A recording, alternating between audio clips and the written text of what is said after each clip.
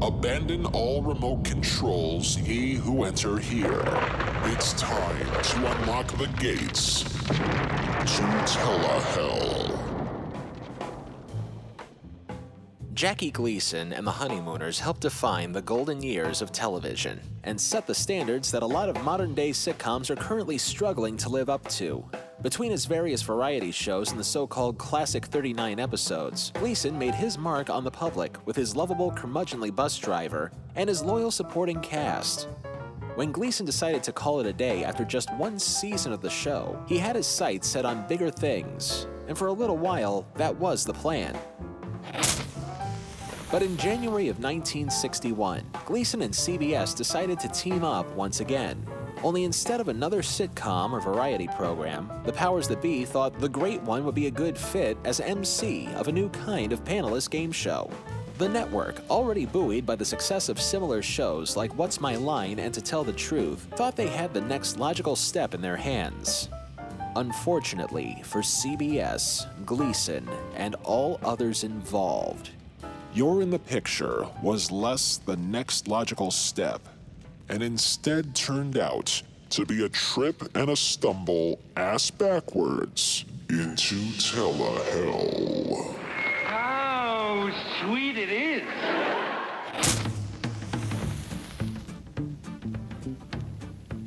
In late 1960, the TV networks were looking for shows to put on for their mid-season schedules. By all accounts and purposes, CBS, whose programming from the 50s to the 70s was virtually untouchable in the ratings, didn't really need to put anything new on in January. But even back then, TV executives realized that they needed to keep things fresh in order for the viewers to keep coming back for more. Among these mid-season replacements was what was thought to be a simple idea created by TV producers Bob Saenz and Don Lip. 4 celebrities stick their heads through a tableau. The tableau contained a quirky illustration of a famous historical or well-known scene, and it is then up to the celebrity panel via clues from the show's host to guess what the picture is. It was one of those ideas that sounded good on paper, but just as an insurance measure, CBS felt it was necessary to get a big name to be the host of the show just in case. Enter Gleason. A lot of people have been claiming that when they get here late, they can't get a seat down front. So starting next week, we're all having all of the front seats put in the back and all the back seats put in the front. So if you get here late, you'll get a front seat even though you sit in the back. Jackie Gleason's recent effort for CBS after The Honeymooners was a short-lived variety program that was reminiscent of his previous cavalcade of stars for the defunct Dumont Television Network. Despite containing Gleason's stable of characters, the show lasted only 2 years, 1957 to 59. Of course, back then, 39 new episodes made a TV season. Afterwards, Gleason decided to step away from television for a little while and focus a little more on his budding movie career and his musical side projects. Unfortunately, we're not here to talk about somebody's accomplishments. In December of 1960, CBS convinced Gleason to return to television and host what they thought was the next big game show phenomenon. And for the most part, Gleason flipped not just for the concept, but for the notion of hobnobbing with 4 new celebrities each week. With Gleason's vote of confidence and a sponsorship bankroll from Kellogg's cereals, the show was greenlit for a January premiere.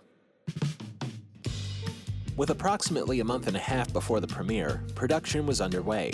Minor details like putting the set and the game boards together was actually the least of the show's problems. Before the show aired, it seemed as though the biggest problem it has was trying to figure out who would be willing to participate. After all, if What's My Line made stars out of the likes of Arlene Francis and Bennett Cerf, the bar for picture could stand to be a little higher aside from its already big-named host. For the first episode, Gleason wanted to gun for the biggest stars of the day, including the likes of Raymond Massey, Jonathan Winters, and Lauren Bacall. But remember this showbiz golden rule. You either start in TV and work your way into the movies, or you start out as a movie star and then take it easy for the rest of the career while working in television. Suffice to say, they were never going to get Lauren Bacall in a million years. So instead, they were able to get a veritable who's who of who?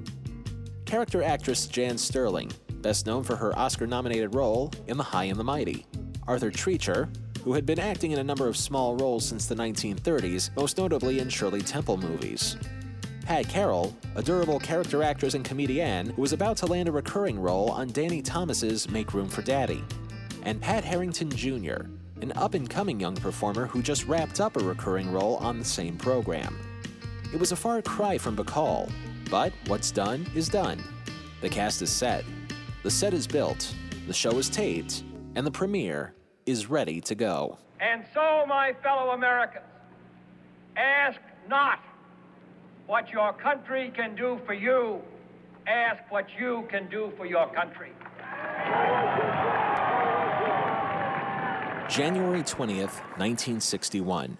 John F. Kennedy is sworn in as our nation's 35th president. Perry Como is on the cover of TV Guide. Kellogg's presents... And at 9:30 p.m. Eastern Time, the voice of legendary game show announcer Johnny Olson let us know what we were about to get into. Jackie Gleason. You're in the picture. And now, here's the head of our gallery, Jackie Gleason. The show begins without a hitch. Gleason introduces the panel not unlike how John Daly and Gary Moore would do on their respective Mark Goodson shows. You already heard the rules of the game, but that was in its basic form.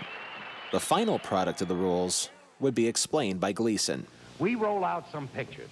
The panelists put their heads into holes that have been cut into the pictures.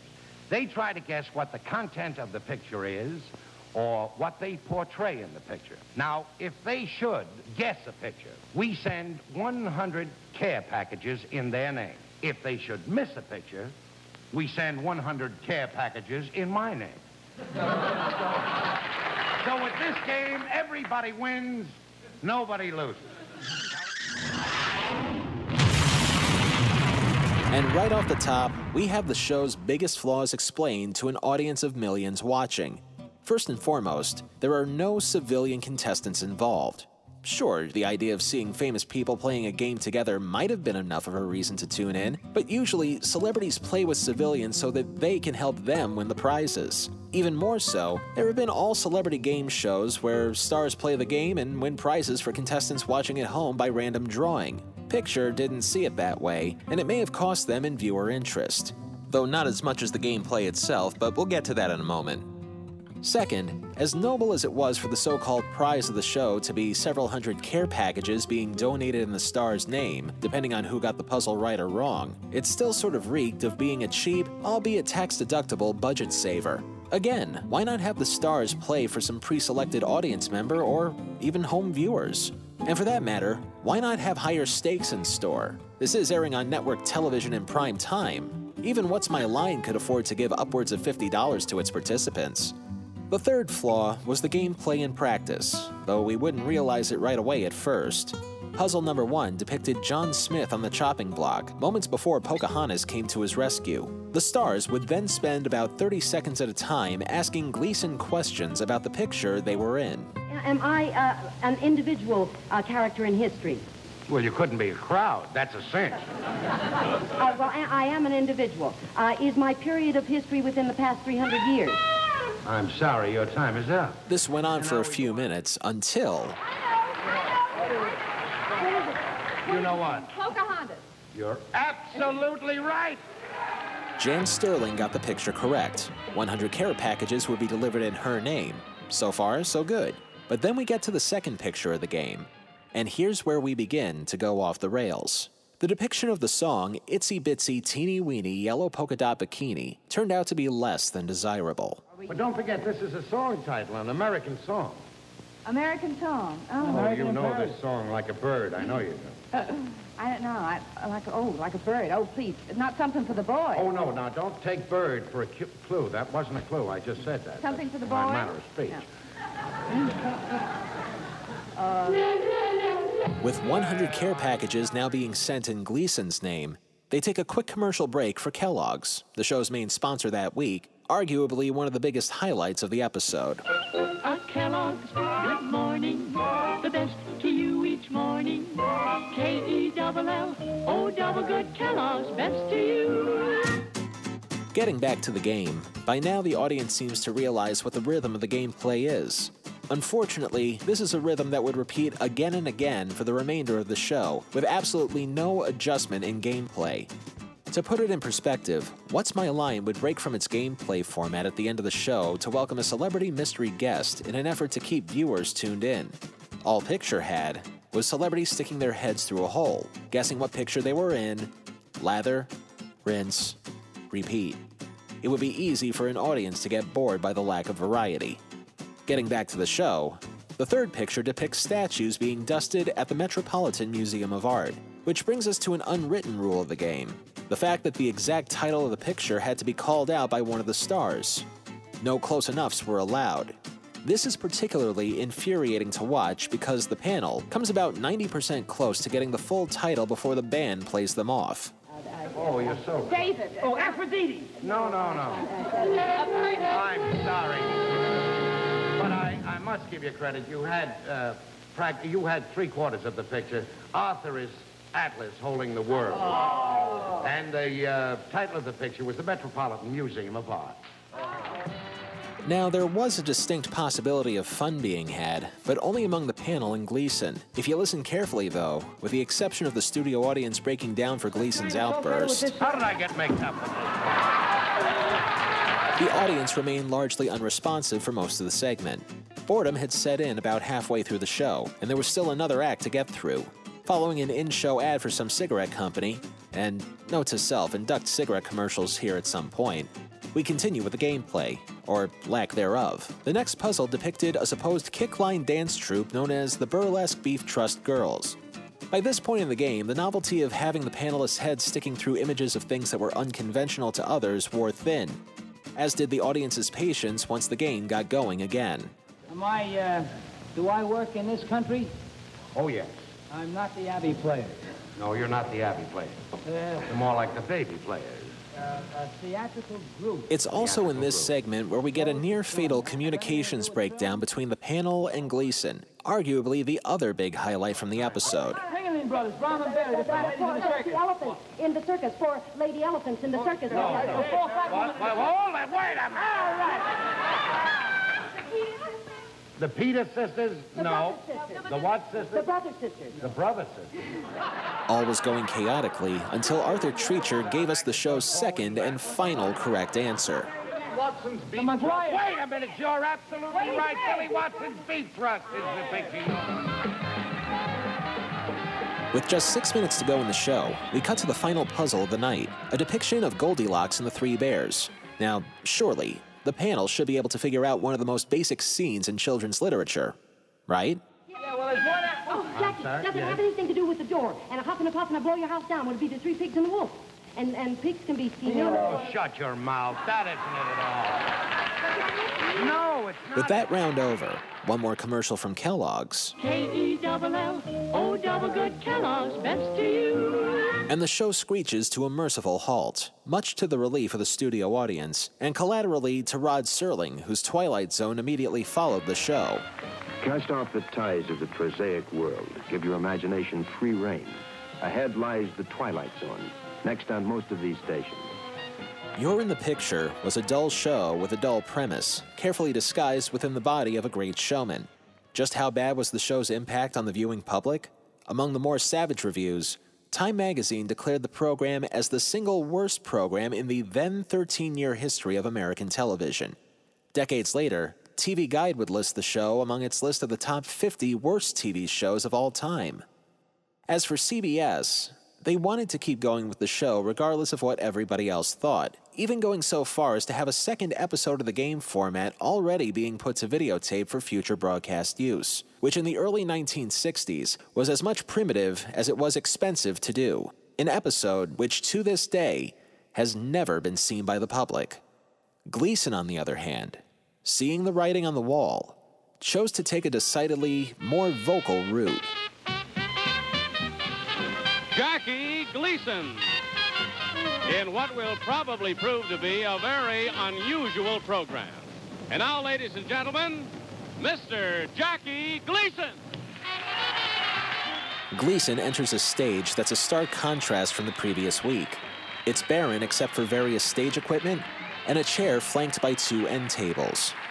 After a bit of prelude, Gleason lays the cards on the table. Last week, we did a show called You're in the Picture. that laid. Without a doubt, the biggest bomb.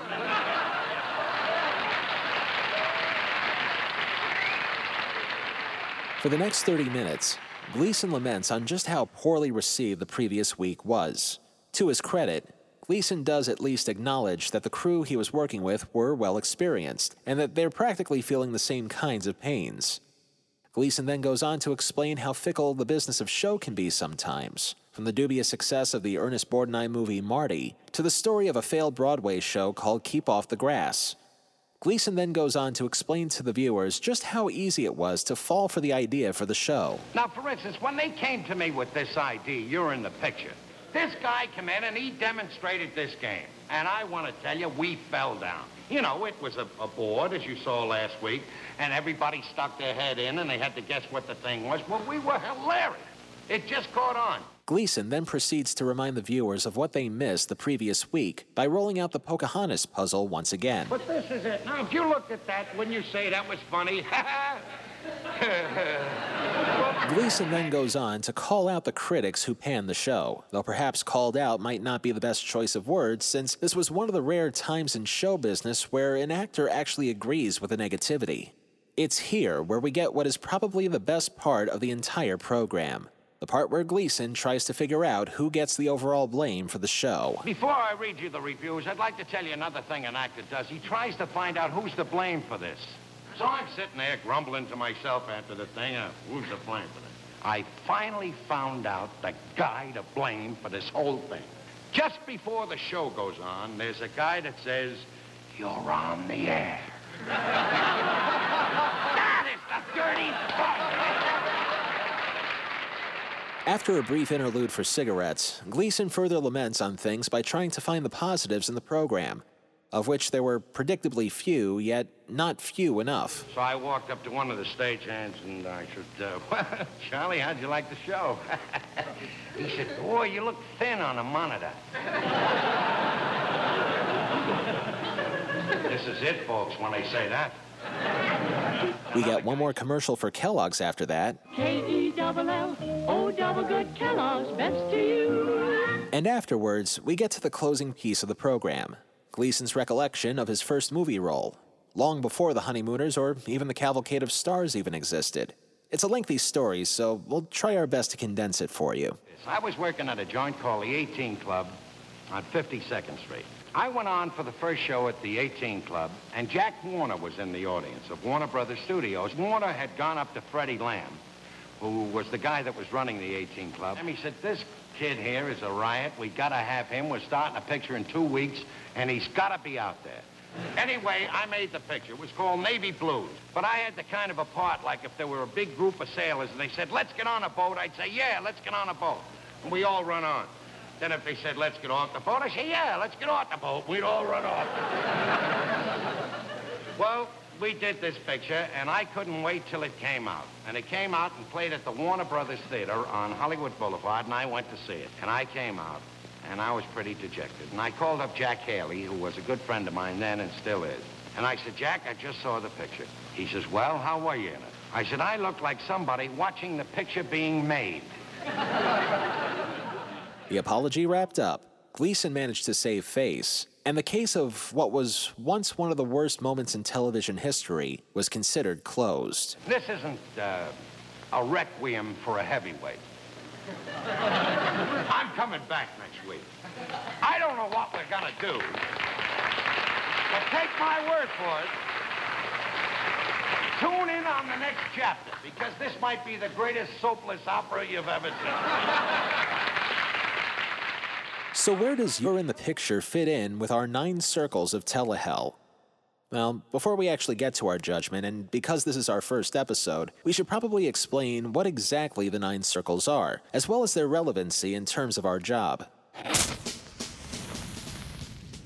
The circles of telehell are based loosely on the circles of regular hell as noted by Dante in the Divine Comedy. In descending order, the 9 circles are limbo, lust, gluttony, greed, wrath, heresy, violence, fraud, which contains 2 subcircles, and Treachery, with an additional Treachery Against God acting as Hell's epicenter. For our purposes, Telehell is a little more streamlined and a lot less nefarious. The first circle, Limbo, could represent a failed TV pilot that never made it to series for whatever reason, or a show that aired one episode before the network ultimately cancels it. Circle 2, Lust, could represent gratuitous sexual activity on a TV show being used simply for a cheap ratings grab.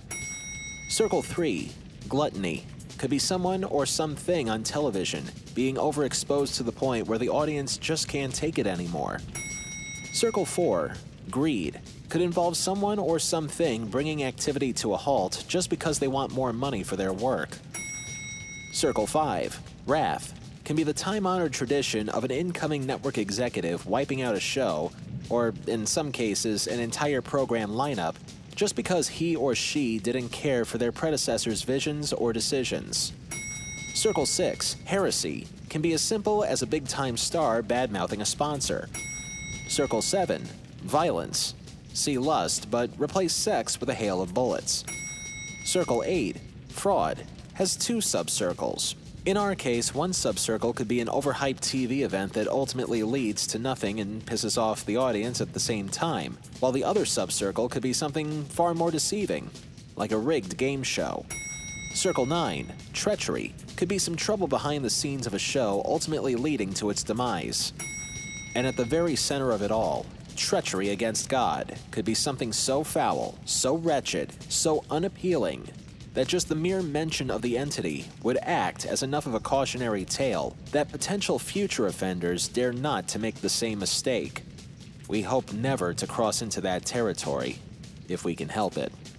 As far as You're in the Picture goes, the question of whether it belongs in the Limbo Circle is going to be debatable. After all, an episode did broadcast over the air for millions to see, but only that one under the game show format. The second Apology episode aired while still technically under the original title, before reverting to a different show and format altogether. That being said, it was the game show aspect that earned all of the criticism, with the Apology acting as its silver lining. So for our purposes, Picture the Game gets a spot in Limbo, but Picture the Apology gets spared from there. The Apology, however, does not get off the hook easily.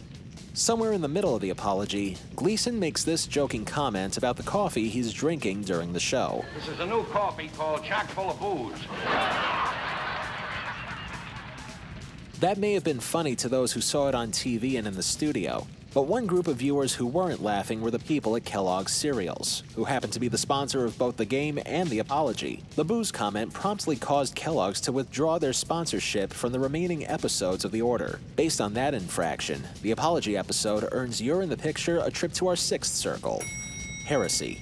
Granted, the comment wasn't towards Kellogg's outright, but Kellogg's was, and has remained a family brand since its inception. And despite the fact that corn can be turned into liquor in some cases, it doesn't exactly bode well for breakfast or primetime programming. Unless, of course, you were a hardcore alcoholic.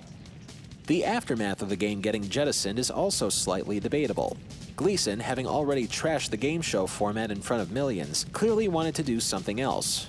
And since the Great One already had an ample amount of creative control over the show, whatever it was going to be, CBS had no choice but to cave in to Gleason's wishes. The show went from You're in the Picture to a different kind of Jackie Gleason show for the remainder of the 8-episode run.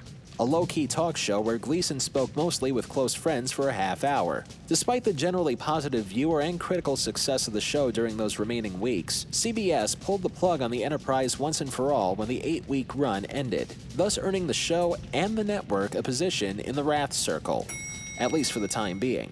CBS and Gleason eventually got along again, and they both realized that the tried and true worked best for everybody.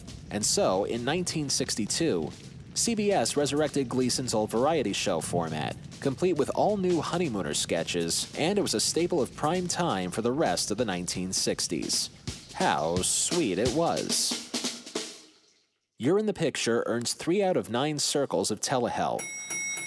It wasn't a terrible idea, and it should have worked by all accounts and purposes, but there's a big difference between things that work on paper and things that work in practice. Maybe if they sat on the idea for a couple of decades, give it time for technology to advance a little, maybe add civilian contestants or a way for the home audience to play along, and there could have been some potential there.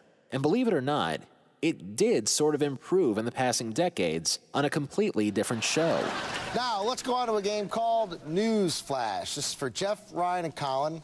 Jeff and Ryan are going to be two news anchors in the studio. Colin's going to be in the field as a news reporter covering a breaking story. Colin's going to be standing in front of what we call a green screen. And through the miracle of television, we're going to show you on your monitors. Now, we're not saying that the people behind Whose Line Is It Anyway should be thanking Gleason for the inspiration behind their News Flash game.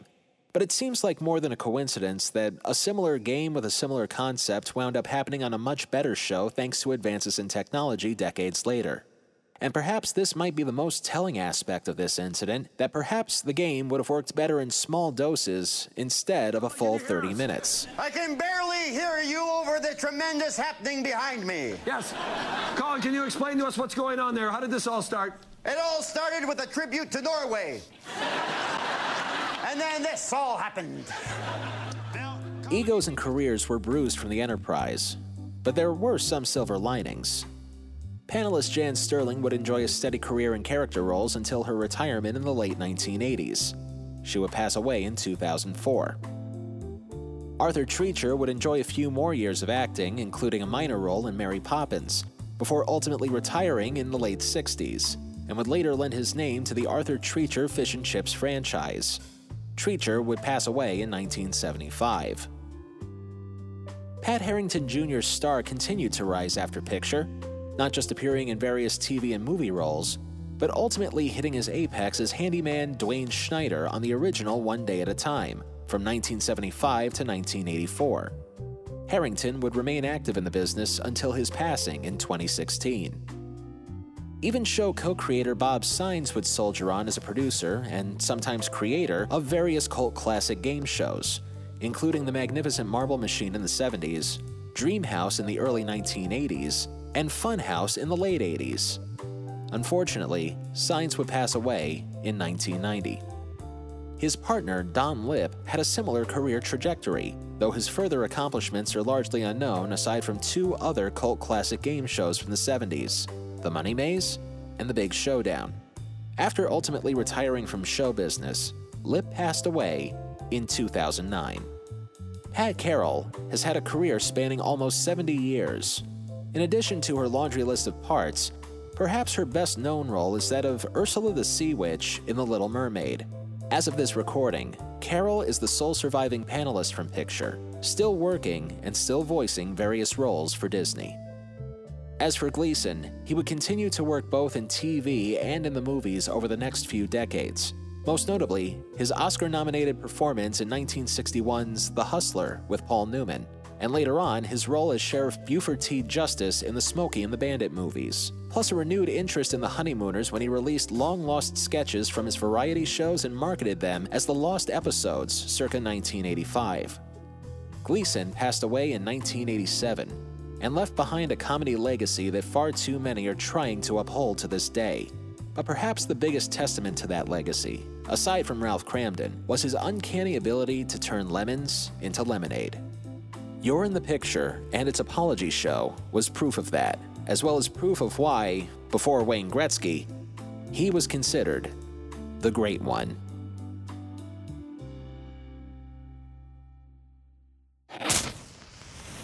Next time on Telehell, every other week we will put on a mini-sode that hopes to pick apart the in-between things about television that sometimes get under our skin, whether it be an infamous TV blooper, or technical difficulties, or even a certain commercial that always bugged us. In the case of our next subject, a man who has never eaten a particular burger in his life. Stay tuned and start asking yourself this crucial question. Aren't you hungry for Burger King, Herb? Until next time, if it's not in Telehell, it's not worth a damn. Telehell was written, produced, edited, and narrated by me, Justin Hart. All clips used in this program are protected under the Fair Use Doctrine of the U.S. Copyright Act of 1976, and all clips used come courtesy of their respective companies and owners. Some of the music used in this program comes courtesy of YouTube and their audio library service. And very special thanks to David Downs for providing us with the episodes of You're in the Picture. Without him, this program would not have been possible. Telehell is a production of Horton Road and is distributed by Libsyn.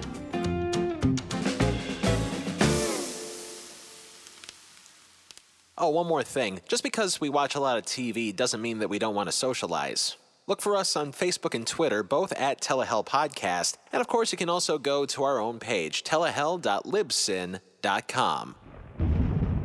And don't forget to like, comment, rate, and subscribe to us on Apple Podcasts, Spotify, and Libsyn. Just search for Telehell.